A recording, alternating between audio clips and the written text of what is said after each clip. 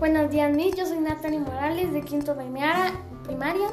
Hoy realizo el PIN número 2 de plataforma activos y los introduzco a la música electrónica, para lo cual me acompaña mi papá, Pablo Morales, que viene de esa época o generación. Se conoce como música electrónica a toda la música creada a través de instrumentos electrónicos como sampleadores, ordenadores y sintetizadores. Hola Natalie, ¿cómo estás? Qué bueno acompañarte el día de hoy. Pues vamos a introducirnos un poquito a los inicios de la música electrónica. Sí, esta música, te comento, nace entre el siglo XX y el XXI, ¿verdad? Como puedes ver, el primer dispositivo en grabar un sonido electrónico fue el fonoautógrafo, patentado en 1857 por Edward Leon Scott de Marville. Ya en el año del 60, esta música se empieza a comercializar de manera intensa en el mundo, con la intensidad, ¿verdad? ¿Por qué? Porque sus ritmos, pues trae variación de ritmos, ¿verdad? Y en el año del 73, Ron Grainer junto a Delia Derbyshire crearon la primera melodía electrónica. Era el tema musical de una serie que fue muy conocida como Doctor Who, ¿verdad? Siempre es una serie estadounidense, ¿verdad? Y pues esto conlleva a derivaciones de la música electrónica. La música electrónica para muchos es el desarrollo de los instrumentos musicales tangibles, gracias a los suplementos, sampleadores y a la cantidad de softwares de la grabación que existen. Correcto, si te das cuenta, un sampleador es una máquina, ¿sí?, que es sintetizadora. ¿Qué quiere decir? Que nos va a permitir poder trabajar diferentes ritmos sin necesidad de nosotros poder tener el instrumento. ¿Qué quiere decir? Que no necesito ser un experto, ¿verdad?, tocando el piano, porque un sintetizador me va a permitir obtener el sonido del piano. Entonces, dice que en los años 80 los primeros estilos de música electrónica empezaron a aparecer, y algunos de ellos fue el techno junto con el house, ¿verdad?, que son originarios de Estados Unidos. El house, que nace en Chicago, ¿verdad?, y va enfocado a un público afroamericano. Luego en los 90s llega a Europa y se mezcla con el pop, ¿verdad? Entonces originando una gran popularidad en este tema, ¿verdad? Y el house proviene siempre de la mezcla entre el soul y el funk, con bajos sintetizados potentes, ¿verdad? Esto pues nos permite tener discos y con vocales con filtro, ¿verdad? Y el techno, que nace en Detroit, ¿verdad? Siempre en Estados Unidos, y este nace basado en los experimentos en donde ya mezclan el funk, el free, el jazz, ¿verdad? Y esto se les añade una temática bastante interesante, ¿verdad? Dándole un toque futurista, ¿verdad? Y muchas veces de ciencia ficción. Tech house, deep house, drum bass, deep house, drum bass, harders, acid, minimals, etc. Si quieres conocer más estilos de música electrónica, podemos apreciar la música electrónica que nace a través de corrientes musicales ya que existen, como el funk, soul, jazz, disco, new art, etc. Una de esas grandes ventajas del estilo es que se requiere instrumentos musicales sofisticados, y caros, solo con un sintetizador. Sí, al final podemos decir, Natalie, que prácticamente esto nace de varias culturas, ¿verdad? Y se unen, ¿verdad? Formando diferentes ritmos con diferente instrumento, y esto nos va a permitir poder experimentar diferentes sensaciones, ¿verdad? Que es como lo que en mi caso pasa, experimento diferentes sensaciones al oír diferentes instrumentos y lo percibe mi oído, ¿verdad? Entonces... Bueno, gracias. Agradecemos su atención y nos vemos en una próxima transmisión. Cuídense, gracias.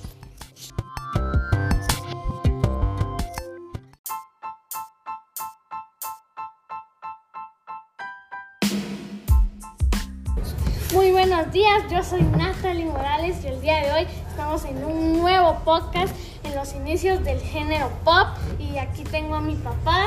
Hola Natalie, ¿cómo estás? Qué gusto volver a estar contigo. Muy bien, y vamos a empezar con los inicios de la música pop. El pop es un género de música popular que se originó en su forma moderna y a mediados del siglo de 1958 en los Estados Unidos y el Reino Unido, aunque en la práctica de los términos de la música y música pop se amplia a veces a distintos estilos, sobre todo español, pues que la música pop define grupos con estilos bien definidos, mientras que la música popular se refiere a lo que escucha la mayoría de la gente en algún momento en particular. ¿Han escuchado la música pop? Claro, Natalie, pues déjame corregirte. Fue realmente, yo investigando un poquito, encontré que fue en la década del 50 en los Estados Unidos, ¿verdad? Y en el Reino Unido en que aparece este nuevo género, ¿verdad? Obviamente no tan variado como el que tenemos ahora, pero sí un poco más tradicional, siempre con la misma tonalidad, ¿verdad? Y pues como puedes ver, el género pop tiene tanta facilidad de poderse acoplar a otros géneros que permiten nuevos géneros musicales, ¿verdad? En esto aparece la lista de discos que se considera en la música pop, ¿verdad? Por diferentes factores, ¿verdad? Y pueden ser coros, ¿verdad? Pueden ser ganchos repetidos, las canciones cortas a media duración, escritas en un formato básico, los ritmos o tiempos que pueden bailarse fácilmente, que realmente te hacen mover el cuerpo, ¿verdad? Gran parte de la música pop también toma prestados elementos de otros estilos, como por ejemplo el rock, ¿verdad? Que luego vamos a estar hablando de eso más adelante. El urbano, el dance, que estábamos hablando en nuestro podcast anterior, si tú recuerdas. Sí. El tema de la música electrónica, el latino y el country, que esto nos permite pues poder darle una nueva visión a la música. Los instrumentos en música pop: voz, guitarra, bajo, batería, guitarra electrónica, teclado, sintetizados, caja de ritmos, secuenciador, sample, percusión, sí. No te preocupes, es que realmente si te das cuenta, todo viene y se basa en lo que hablábamos en nuestro podcast anterior. Todos estamos en secuenciadores, en samplers, en percusión, ¿verdad? Ritmos. Aquí pues ya agregamos otro tipo de instrumentos como guitarras, bajos. Realmente como suena un bajo es maravilloso. Una batería, ¿verdad? Guitarras eléctricas. ¿Has tenido en algún momento alguna guitarra eléctrica en tus manos, Natalie? No, pues yo sí tuve la oportunidad de tener una guitarra, no la logré tocar porque realmente pues no soy experto en eso, pero sí se siente la presencia del instrumento, ¿verdad? Y me imagino que ya tocarlo en un sistema pop así, ya estamos hablando de algo muy diferente. Y bueno, esto ha sido todo por hoy y terminamos con este podcast. Gracias. Hola chicos, yo soy Natalie Morales y regresamos con un nuevo podcast. Hoy hablaremos del género de la música, de los instrumentos de viento. Y hoy traigo a un acompañante, mi papá, Pablo Morales. Hola Natalie, ¿cómo estás? Qué bueno, ya es nuestro tercer podcast, ¿no? Sí. Esperemos le guste a la misa allá del otro lado. Los instrumentos de viento como jazz, la interpretación más común en jazz es la llevada a cabo por un instrumento solista como una trompeta, por ejemplo, un saxofón rítmica con un bajo contrabajo y finalmente instrumentos armónicos como el piano o la guitarra. Por último, es importante decir que una banda de jazz puede estar constituida por los tríos, cuartetos o big bands, compuestos por unas 50 personas. Entre los cantantes de jazz más famosos encontramos a Louis Armstrong, Ella Fitzgerald, Billie Holiday, Duke Ellison o Sarah Bullock.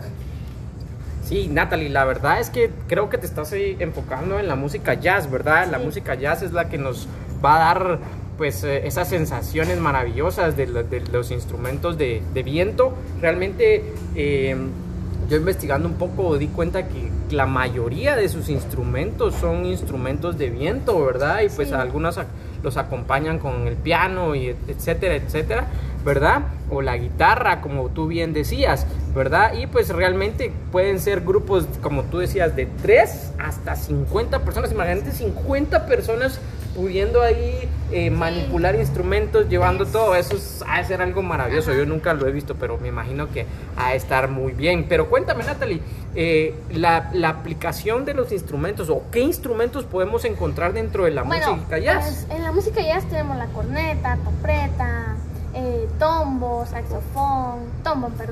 saxofón, tuba, fiscorn, clarinete, flauta, saxofón soprano, saxofón alto, saxofón tenor, saxofón vibráfono, órgano, oboe, fagot, armónica, entre más. Entre otros, imagínate todos los que podemos desarrollar. Creo que la mayoría se enfoca en lo que son los saxofones, ¿verdad? Porque realmente el símbolo icónico del jazz es el saxofón, ¿verdad? Las melodías que pueden salir de ese instrumento maravilloso, ¿verdad? Y que al final es un instrumento de viento, ¿verdad? Lo podemos estar ahí manipulando, y yo realmente te digo, admiro a esos personajes, porque qué aire. Sí, yo creo que han de correr como 1000 kilómetros para tener ese aire y poder desarrollarse. Pero también podemos ver que el jazz se complementa con otros instrumentos. Natalie, dime, ¿con qué otros instrumentos se puede complementar? ¿Cómo se complementan los instrumentos de viento en jazz?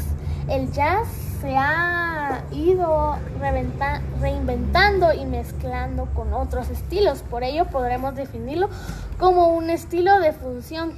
Con el paso de las décadas, esta música se ha ido mezclando con rock, folk, pop, reggae, polka, R&B, hip hop, soul y músicas electrónicas.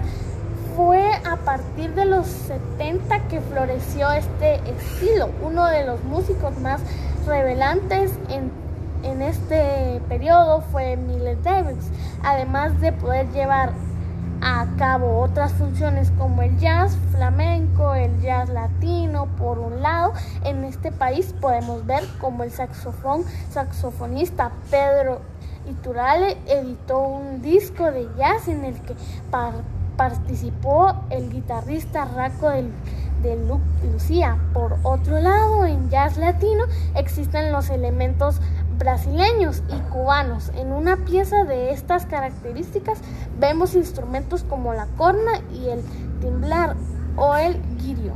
Ok, perfecto, Natalie. Es impresionante realmente si ves con la cantidad de estilos que podemos mezclar el jazz, y me llama la atención que lo podemos ver con el R&B y también el hip hop, ¿sí? Entonces, y vuelvo al mismo tema, está la música electrónica ahí, ¿verdad? Y esa nos va a permitir pues podernos desarrollar de esa manera y realmente dejar, porque esto realmente es un legado, imagínate, desde los 70s, wow, estamos hablando de un buen tiempo atrás, ¿verdad? Pero qué bueno que pudimos aprender de este tema. Y bueno, esto ha sido todo por este podcast, lo siento, y nos vemos en un próximo podcast. Cuídense.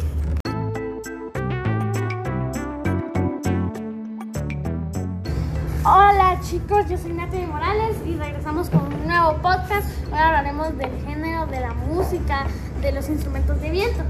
Y hoy traigo a un acompañante, mi papá, Pablo Morales. Hola Natalie, ¿cómo estás? Qué bueno, ya es nuestro tercer podcast, ¿no? Sí. Esperemos le guste a la misa allá del otro lado. Los instrumentos de viento como jazz, la interpretación más común en jazz es la llevada a cabo por un instrumento solista como una trompeta, por ejemplo, un saxofón rítmica con un bajo contrabajo y finalmente instrumentos armónicos como el piano o la guitarra. Por último, es importante decir que una banda de jazz puede estar constituida por los tríos, cuartetos o big bands, compuestos por unas 50 personas. Entre los cantantes de jazz más famosos encontramos a Louis Armstrong, Ella Fitzgerald, Billie Holiday, Duke Ellison o Sarah Bullock. Sí, Natalie, la verdad es que creo que te estás enfocando en la música jazz, ¿verdad? Sí. La música jazz es la que nos va a dar pues esas sensaciones maravillosas de los instrumentos de viento. Realmente yo investigando un poco di cuenta que la mayoría de sus instrumentos son instrumentos de viento, ¿verdad? Y pues sí, algunos los acompañan con el piano y etcétera, etcétera, ¿verdad? O la guitarra, como tú bien decías, ¿verdad? Y pues realmente pueden ser grupos, como tú decías, de 3 hasta 50 personas. Imagínate 50 personas pudiendo ahí manipular instrumentos, llevando todo eso, ha de ser algo maravilloso. Yo nunca lo he visto, pero me imagino que ha de estar muy bien. Pero cuéntame, Natalie, la aplicación de los instrumentos, o qué instrumentos podemos encontrar dentro de la música jazz. En la música jazz tenemos la corneta, trompeta, saxofón, tuba, fiscorn, clarinete, flauta, saxofón soprano, saxofón alto, saxofón tenor, saxofón vibráfono, órgano, oboe, fagot, armónica. Y entre otros, imagínate todos los que podemos desarrollar. Creo que la mayoría se enfoca en lo que son los saxofones, ¿verdad? Porque realmente el símbolo icónico del jazz es el saxofón, ¿verdad? Las melodías que pueden salir de ese instrumento maravilloso, ¿verdad? Y que al final es un instrumento de viento, ¿verdad? Lo podemos estar ahí manipulando, y yo realmente te digo, admiro a esos personajes, porque qué aire. Yo creo que han de correr como 1000 kilómetros para tener ese aire y poder desarrollarse. Pero también podemos ver que el jazz se complementa con otros instrumentos. Natalie, dime, ¿con qué otros instrumentos se puede complementar? ¿Cómo se complementan los instrumentos de viento en jazz? El jazz se ha ido reinventando y mezclando con otros estilos. Por ello podremos definirlo como un estilo de fusión. Con el paso de las décadas, esta música se ha ido mezclando con rock, folk, pop, reggae, polka, R&B, hip hop, soul y músicas electrónicas.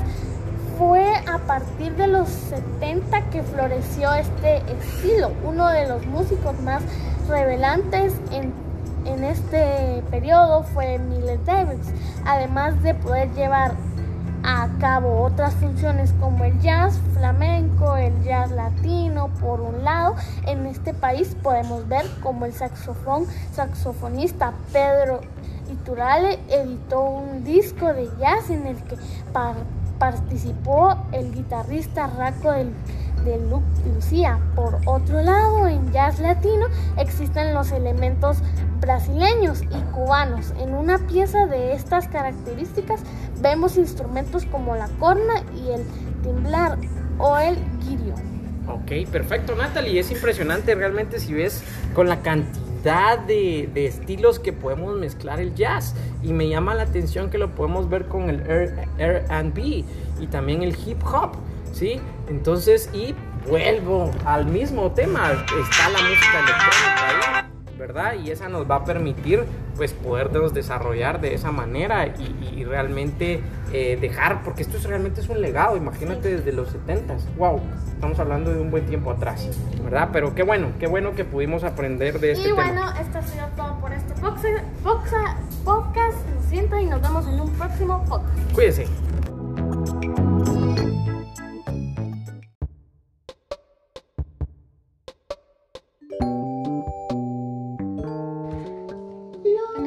Miss, yo soy Natalie Morales y hoy estamos en un nuevo podcast del tema rock. Rock es un término amplio que agrupa una variedad de estilos de música popular originados como el rock and roll a principios de décadas de 1950 en Estados Unidos y se evolucionó en unos grandes rangos de diferentes estilos en unos años de 1960, particularmente en este país y Reino Unido.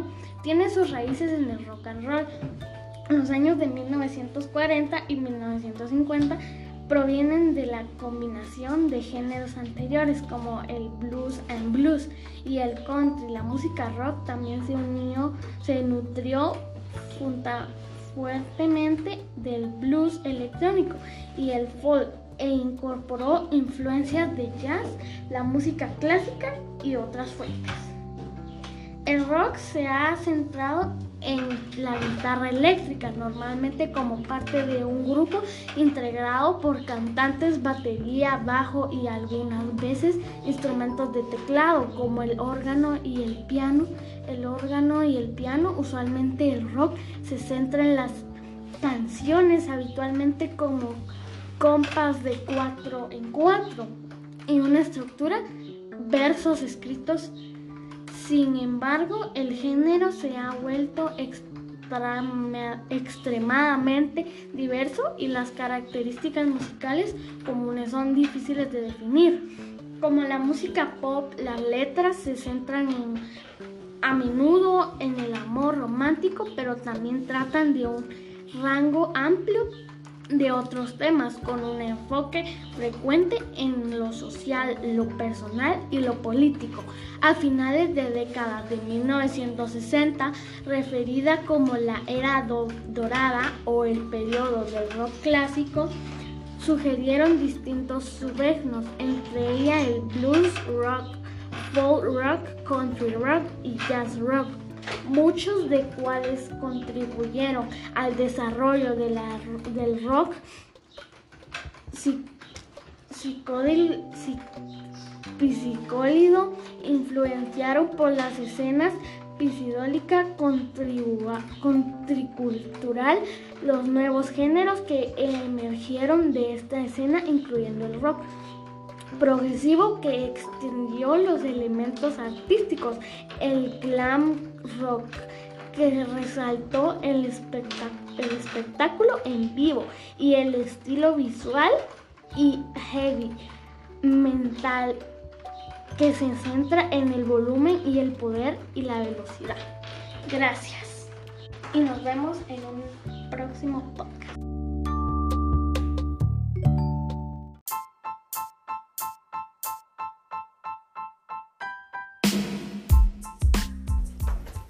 Muy buenos días, Miss. Yo soy Natalie Morales y estamos en un nuevo podcast.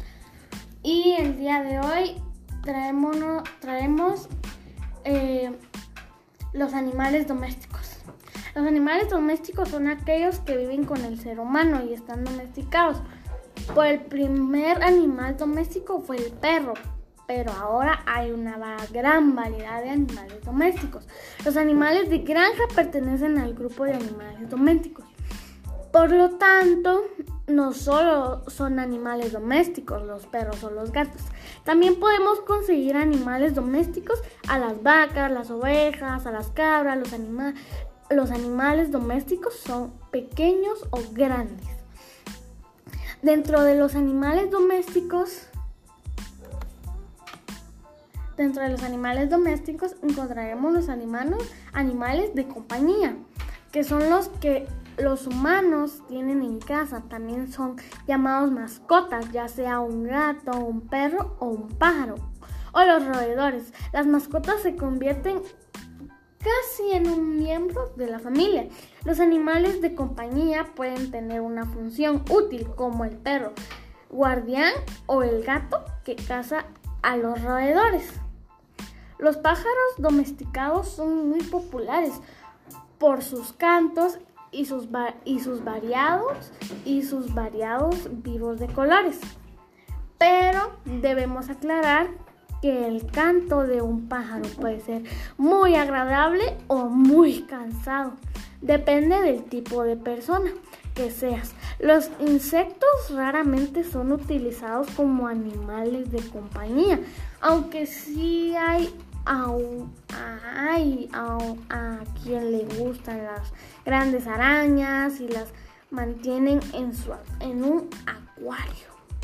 Los animales de compañía pueden tener una función útil, como el perro guardián o caza el gato que caza a los roedores, pero hay otros que solo tienen como compañía o entrenamiento, como por ejemplo los pájaros,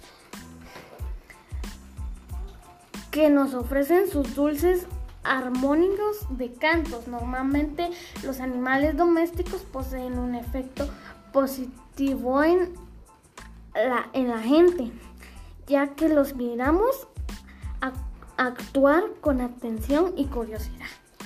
Gracias.